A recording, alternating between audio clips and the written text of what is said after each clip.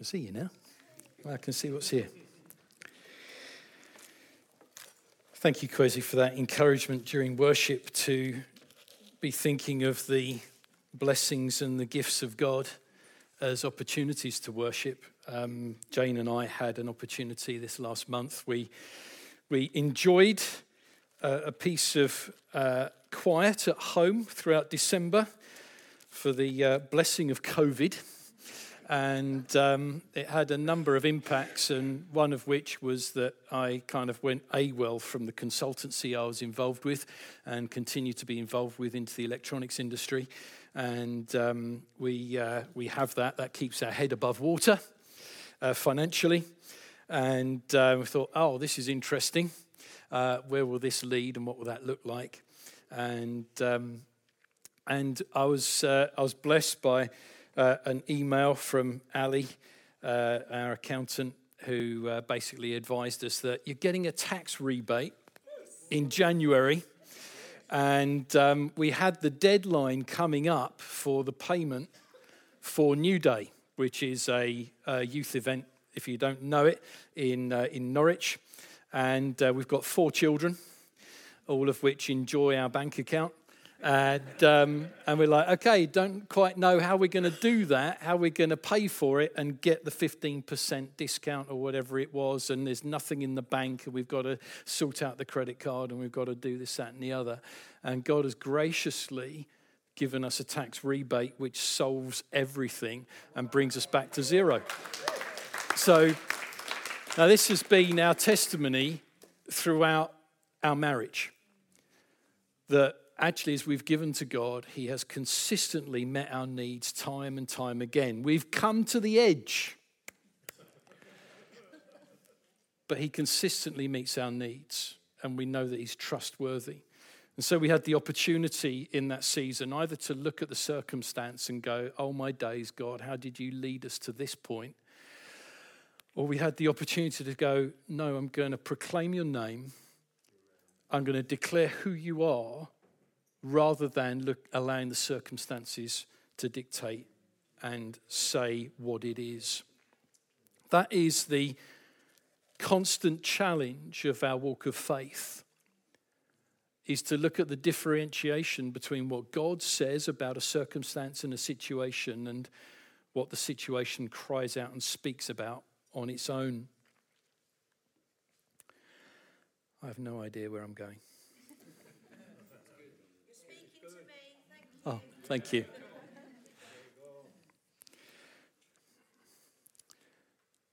The reality in this life is that we are imperfect.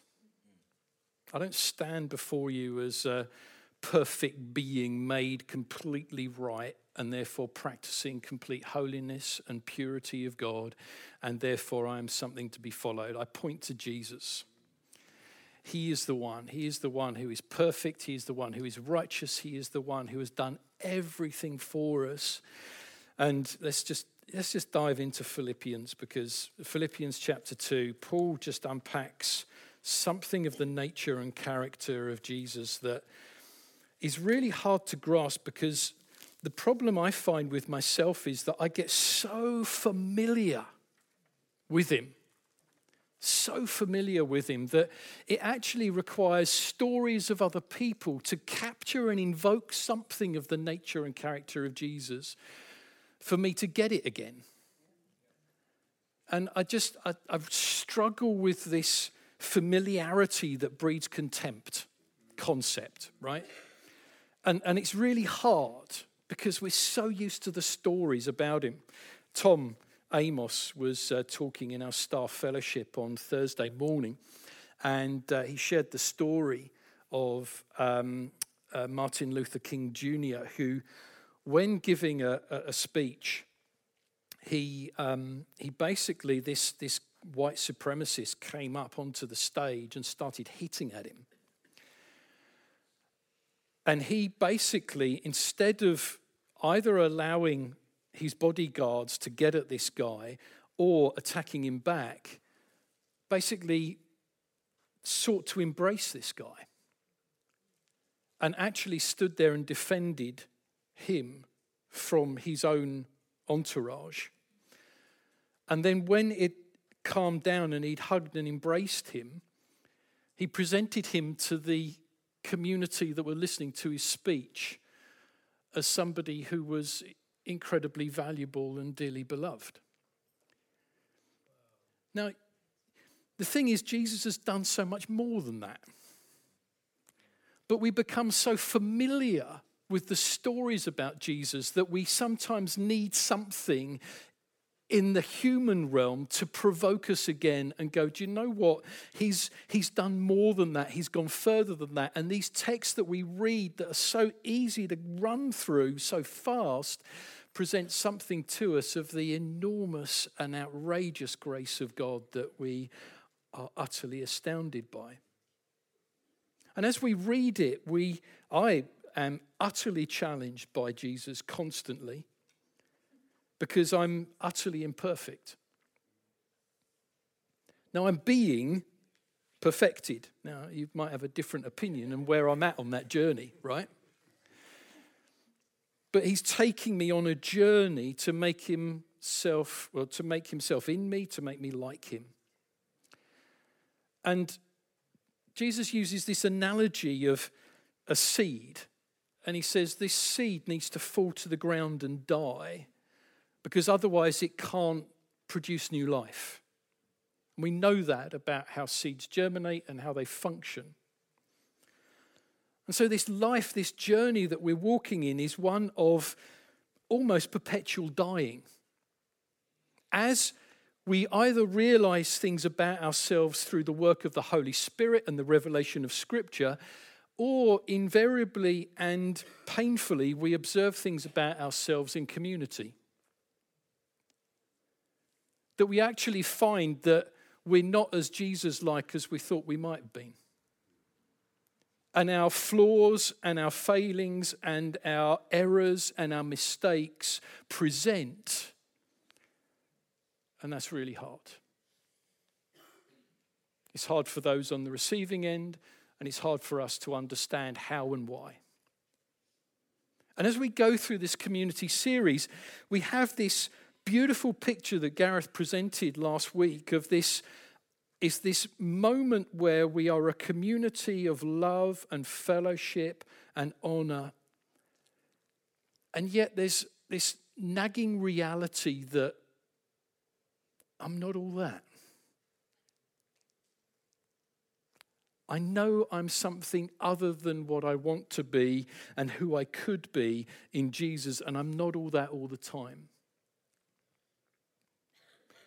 And it was a beautiful opportunity at the beginning of this meeting to have these pieces of paper and a pen so that we could listen to Father God, as Kay Marie explained, and talk about the somewhat duality of our being, which is because Jesus has died for me and I've accepted his death to cover me, God sees me now as he sees Jesus. He sees the righteousness of Jesus. He sees the perfection of Jesus. He sees the beauty of Jesus. He looks at me in that vein.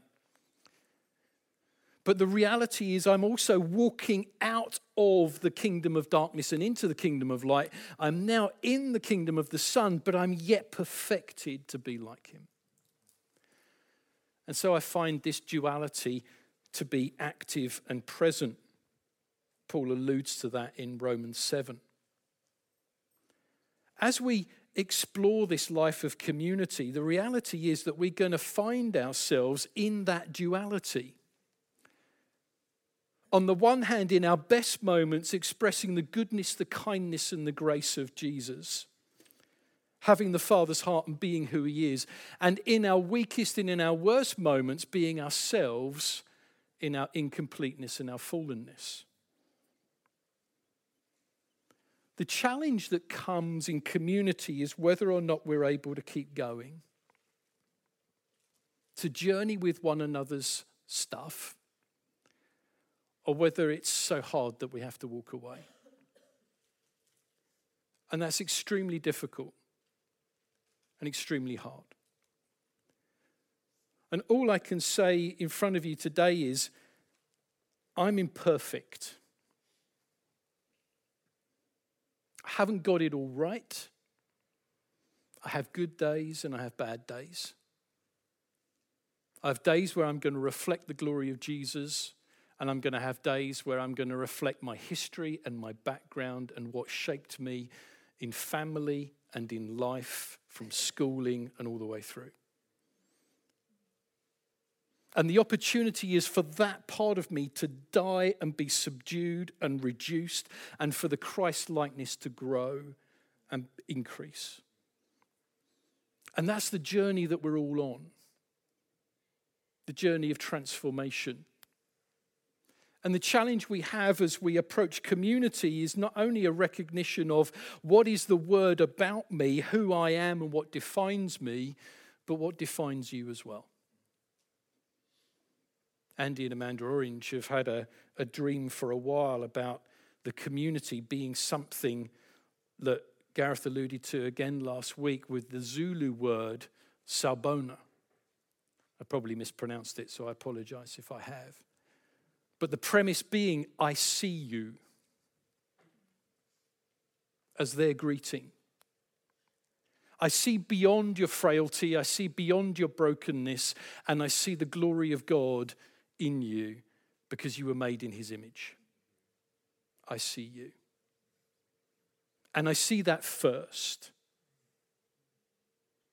And I will proclaim the goodness and the glory of God in you. And I'll see that first.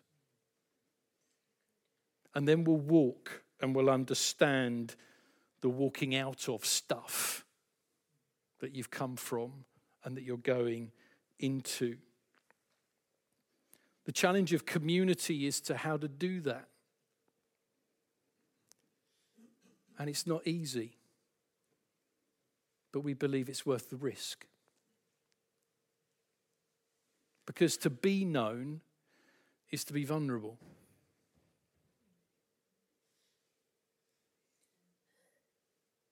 It's interesting when you look at the 12 disciples of Jesus, the 12 that were to become the apostles. And I suspect that the women in the group were probably in a healthier state than the men were. Around the 12, we hear of all the lists of the women that were supporting Jesus out of their own finances for the ministry. But we look at the 12 and we see that not only as they're the zealot, the sons of thunder, but there's also a tax collector. You think, Jesus, you spent a night on the mountain. You spent a night with the Father to decide who your disciples are going to be. And you chose these guys? Surely it would have been a much more natural community existence if you'd chosen people that were like-minded, right? Personality types, I'm pretty sure as God you'd understand how we work and you'd put them together in an appropriate structure so that it would function, you know? The big 5 personality types and how they work, according to psychotherapists. But somehow Jesus doesn't do that. Somehow he creates this community of diversity and difference and says, do you know what? I'm going to allow for the challenges. But you need to work it out. Because it's in the working out that you will see my glory and my spirit at work. That's where it's going to happen. That's what's going to happen. And then he goes and he models at multiple points throughout his ministry what it looks like to see somebody and exalt them and lift them up. There is this peculiar sense within atheism that somehow we are subdued and diminished by having a relationship with God or even a concept of God.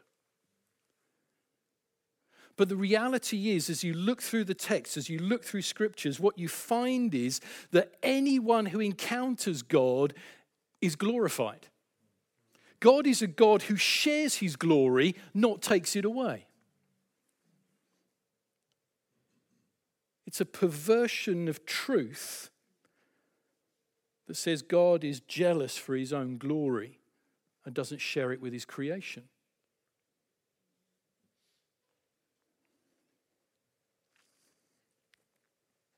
Let's have a dive into Philippians 2.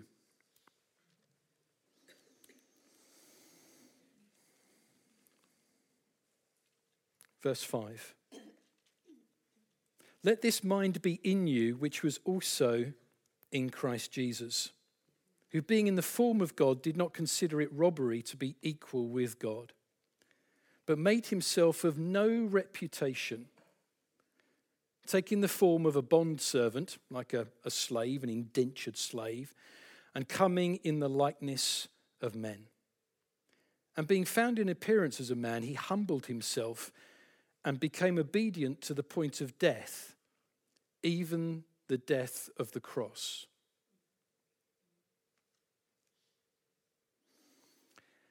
If you've been a Christian for more than a few years, you're probably familiar with this passage, and it can just run, can't it? It can just run off the tongue. It can just run through the mind like water through a pipe. But what he's talking about is this profound truth that Jesus, who said he is humble and lowly, is the God of the universe incarnate. He says, if you've seen me, you've seen the Father. He chooses a position that lifts everybody else up. It's mind-blowing. Utterly mind-blowing. And he sits or kneels at the center of the community of faith and washes our feet. And so we have that picture of Peter at the Passover before Jesus is crucified, and Jesus is like, right, look, there's been this conversation in the mix about who's the greatest and this, that, and the other. And do you know why that happened? That happened because Jesus created such a culture of grace and empowerment that they felt free to do so. That's why they were like, oh, I've done this, I've done that, I've done the other way. Because he created an environment where everybody was lifted up. So for them, there was no ceiling. Such a sense of inclusion into his works. And Jesus says, hears it on the road and challenges them and takes a small child and says, you've got to become like one of these if you want to be great in the kingdom of heaven. You're not going to be like the rulers of this world, lording it over those that you lead. No, no, no. If you want to be great, you're going to be made low. The first become last and the last first. It's a flipping over of the human realities that we see every day. And so Jesus kneels to wash the feet of the disciples. You think if you know you're going to the cross and time is precious, what are the things you want to communicate? He takes that moment to communicate a fundamental and absolute truth about who he is and who we are to be to one another. So he takes his outer garment, he takes a towel, and he takes a bowl. Now, the funny thing is that all the disciples in that room would have been well aware that nobody had washed their feet yet. They'd all been aware of it, right? In that culture where you're walking around barefoot, sandals, dusty streets, it's a honorary function of any householder to wash the feet of those that come in out of respect, out of honor. What Jesus does is he goes, right, everybody's aware. We're all sitting here with dirty feet. No one's getting up and sorting it out. I'm going to do it. So he gets down and he approaches Peter with the bowl and the towel, and Peter's like, no, you can't do this. You can't do this. There's no way. And I absolutely get that. I totally get that. I would have been in exactly the same position.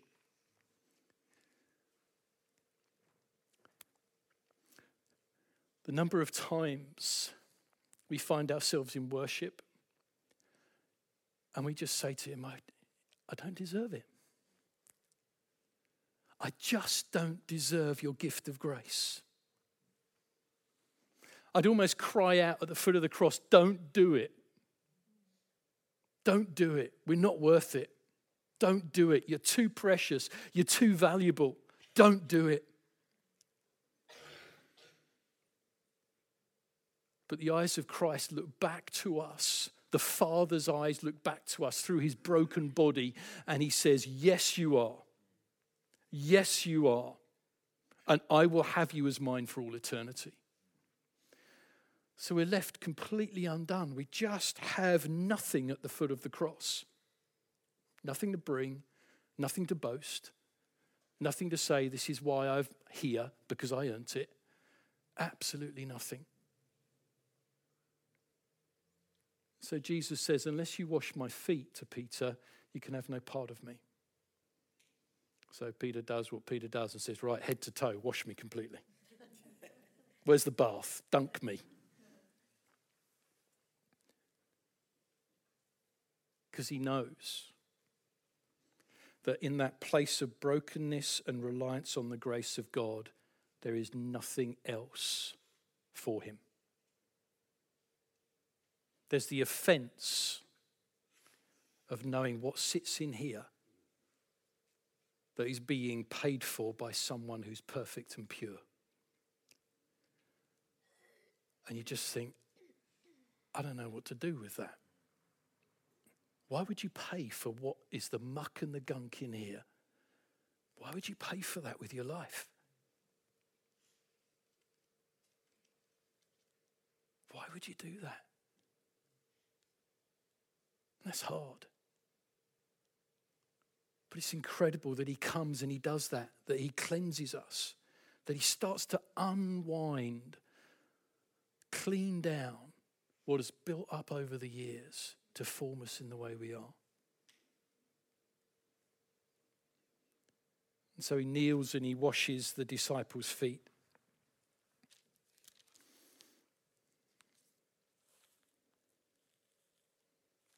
He not only washes our feet, but he goes to the cross,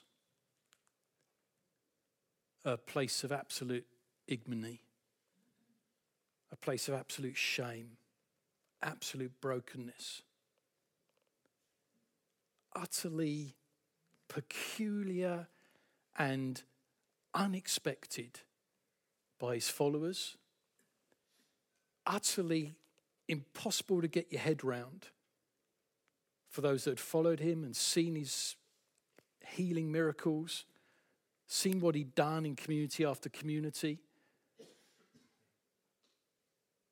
He's now hanging on a cross, having been flogged and beaten. And he just remember hearing of the Jesus video being played in India, and there being riots during the scenes of the trial of Jesus, because people were so outraged that this should happen, that in the assembly where they're watching it, they just couldn't believe what they were seeing. Couldn't believe what they were seeing. How could this one, who's so beautiful, so perfect, so full of grace, so full of love, so full of mercy and kindness, how could he take all of this? Surely, no. Surely this is injustice, absolute, perfect injustice. And God says, this is what it will be to ransom many. That I will take the punishment due to everyone on myself. I will tip the scales of justice and righteousness through my own sacrifice. And I will show to the world that through me, love, reconciliation to God, and peace in community can happen. And we stand absolutely astounded at him. Verse 9. Therefore God also has highly exalted him and given him the name which is above every name. That at every name, that at the name of Jesus, every knee should bow, of those in heaven and of those on earth. He is highly exalted and lifted up. And he sits at the center of our community in both glorified exaltation and eternal humiliation.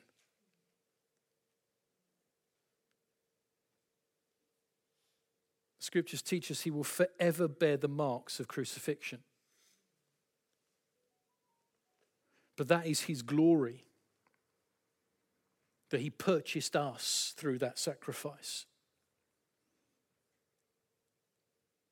And we stand in this community only on the basis of that amazing grace, where we're astounded again and again and again at who he is. We think, God, how can it be so? How can it be so? As that is our foundation, Paul says, Jesus is the cornerstone, the founding stone of all our faith and all that we are. And from that, the whole building is built up in community.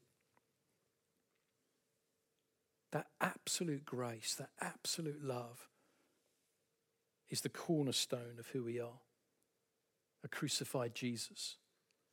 But not just a crucified Jesus, a risen and exalted Jesus. And if you're on the Alpha course, if you're visiting at the moment, you'll find out the historical evidence for the resurrection of Christ. And you can journey through why the church exists and who it is that caused it to be birthed.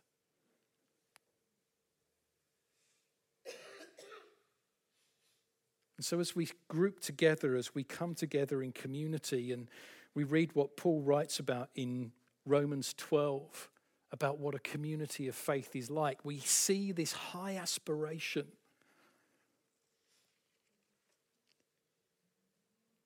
What we see in his letter to Corinth in chapter 13 about what love is.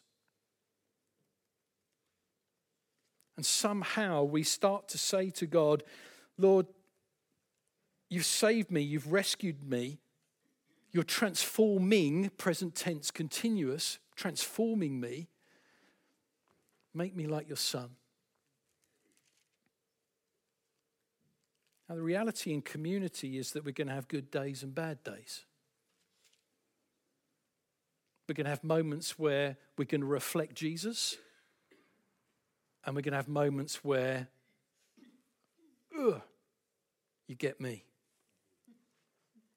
in my glorious imperfection. The challenge we have is how we journey that journey and what that looks like. Because until this mortal becomes immortal and death is swallowed up in victory, I'm going to be walking a journey of being made like Jesus because I'm not there yet. And so you're not going to get a perfect owl this side of eternity. Now, people question that doctrine. I guess at the moment, all I know is I can see what's in here. And I know I'm nothing like him yet. And the more I look at him, the more it seems that he is impossibly glorious. And I seem to feel like I'm less and less like him the more I get to see him.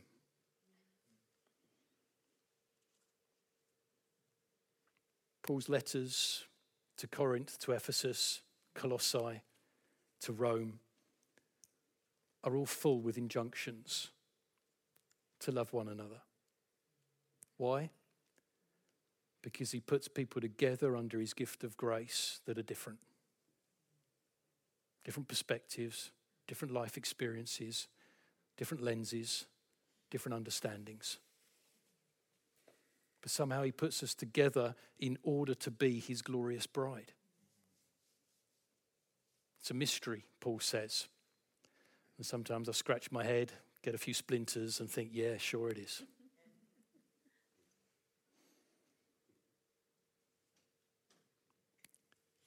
So the challenge as we walk with one another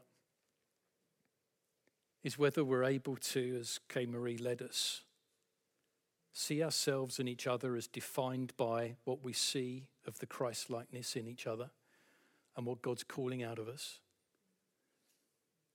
or whether we see each other in those worst moments and say that's what's going to build a caricature of you and that's who you are.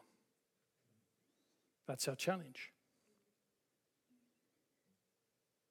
There's pain in the journey. It's not always easy, and we're imperfect. I know I am. And so I have to ask for forgiveness where I need to ask for forgiveness. I have to remedy wrongs. I have to seek God with deep repentance and understanding so that... Is that Siri talking to me or somebody else's?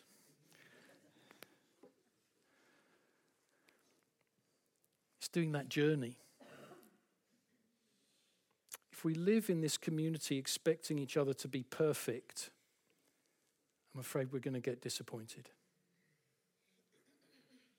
If we live in this community recognizing the duality of our existence, that we are a new creation in Christ and we're being conformed to his image, then we know that we need to be able to have that Jesus kneeling in the middle of us in order to work out the grace.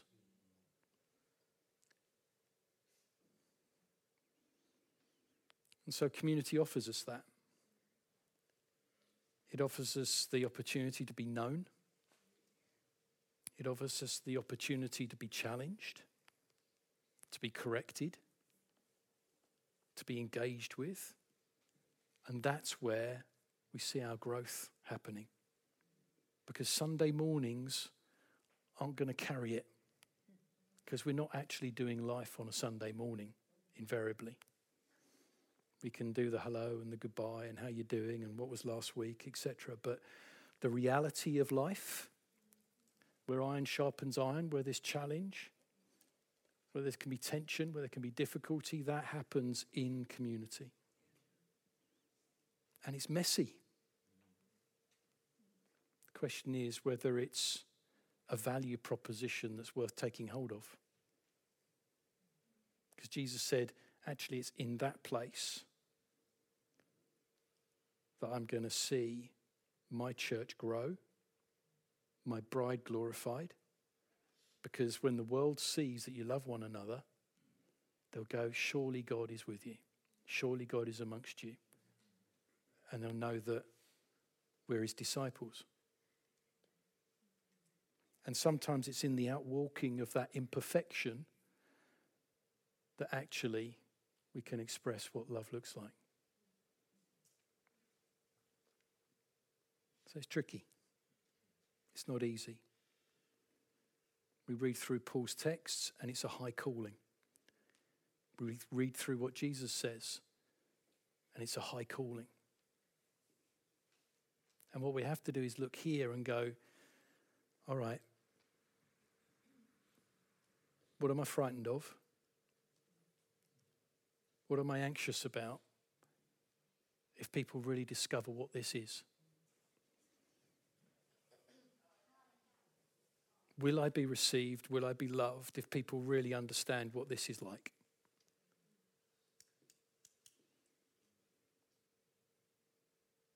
And the problem with church is that because we have such high ideals and such an incredible model in Jesus, that our proclivity is to behave like him without being transformed inside.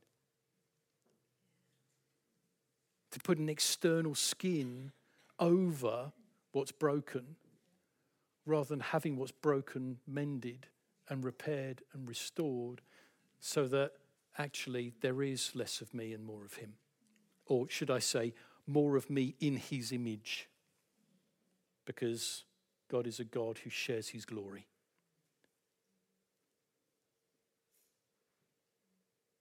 And so we find ourselves with that proposition, with that journey ahead of us.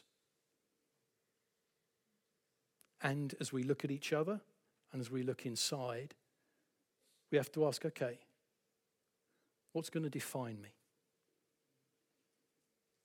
Not with some sort of, I'm going to ignore reality. What's going to define me? Jesus defined his disciples by washing their feet.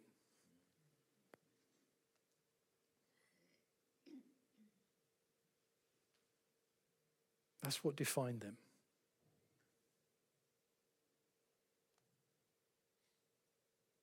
Let's just take a moment, ask Holy Spirit, what defines me?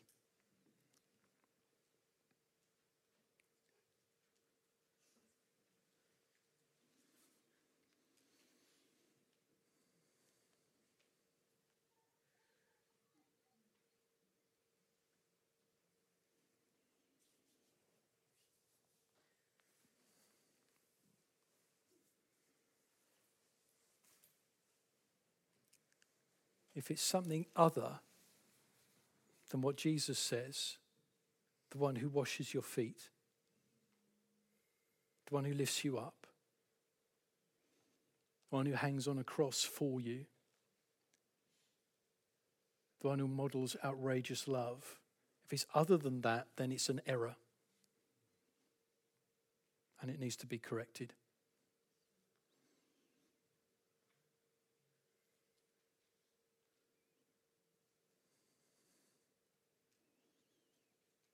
The other side of Jesus from washing our feet is that he has absolute pinpoint accuracy about pointing stuff out in us, but with such a grace and such a conviction that it brings life and it brings freedom. Paul writes to the Corinthian church and he says, godly sorrow brings life, but worldly sorrow brings death. What God invites us into is a journey of inner working within community so that actually we can see what's rubbish and what needs to be resolved.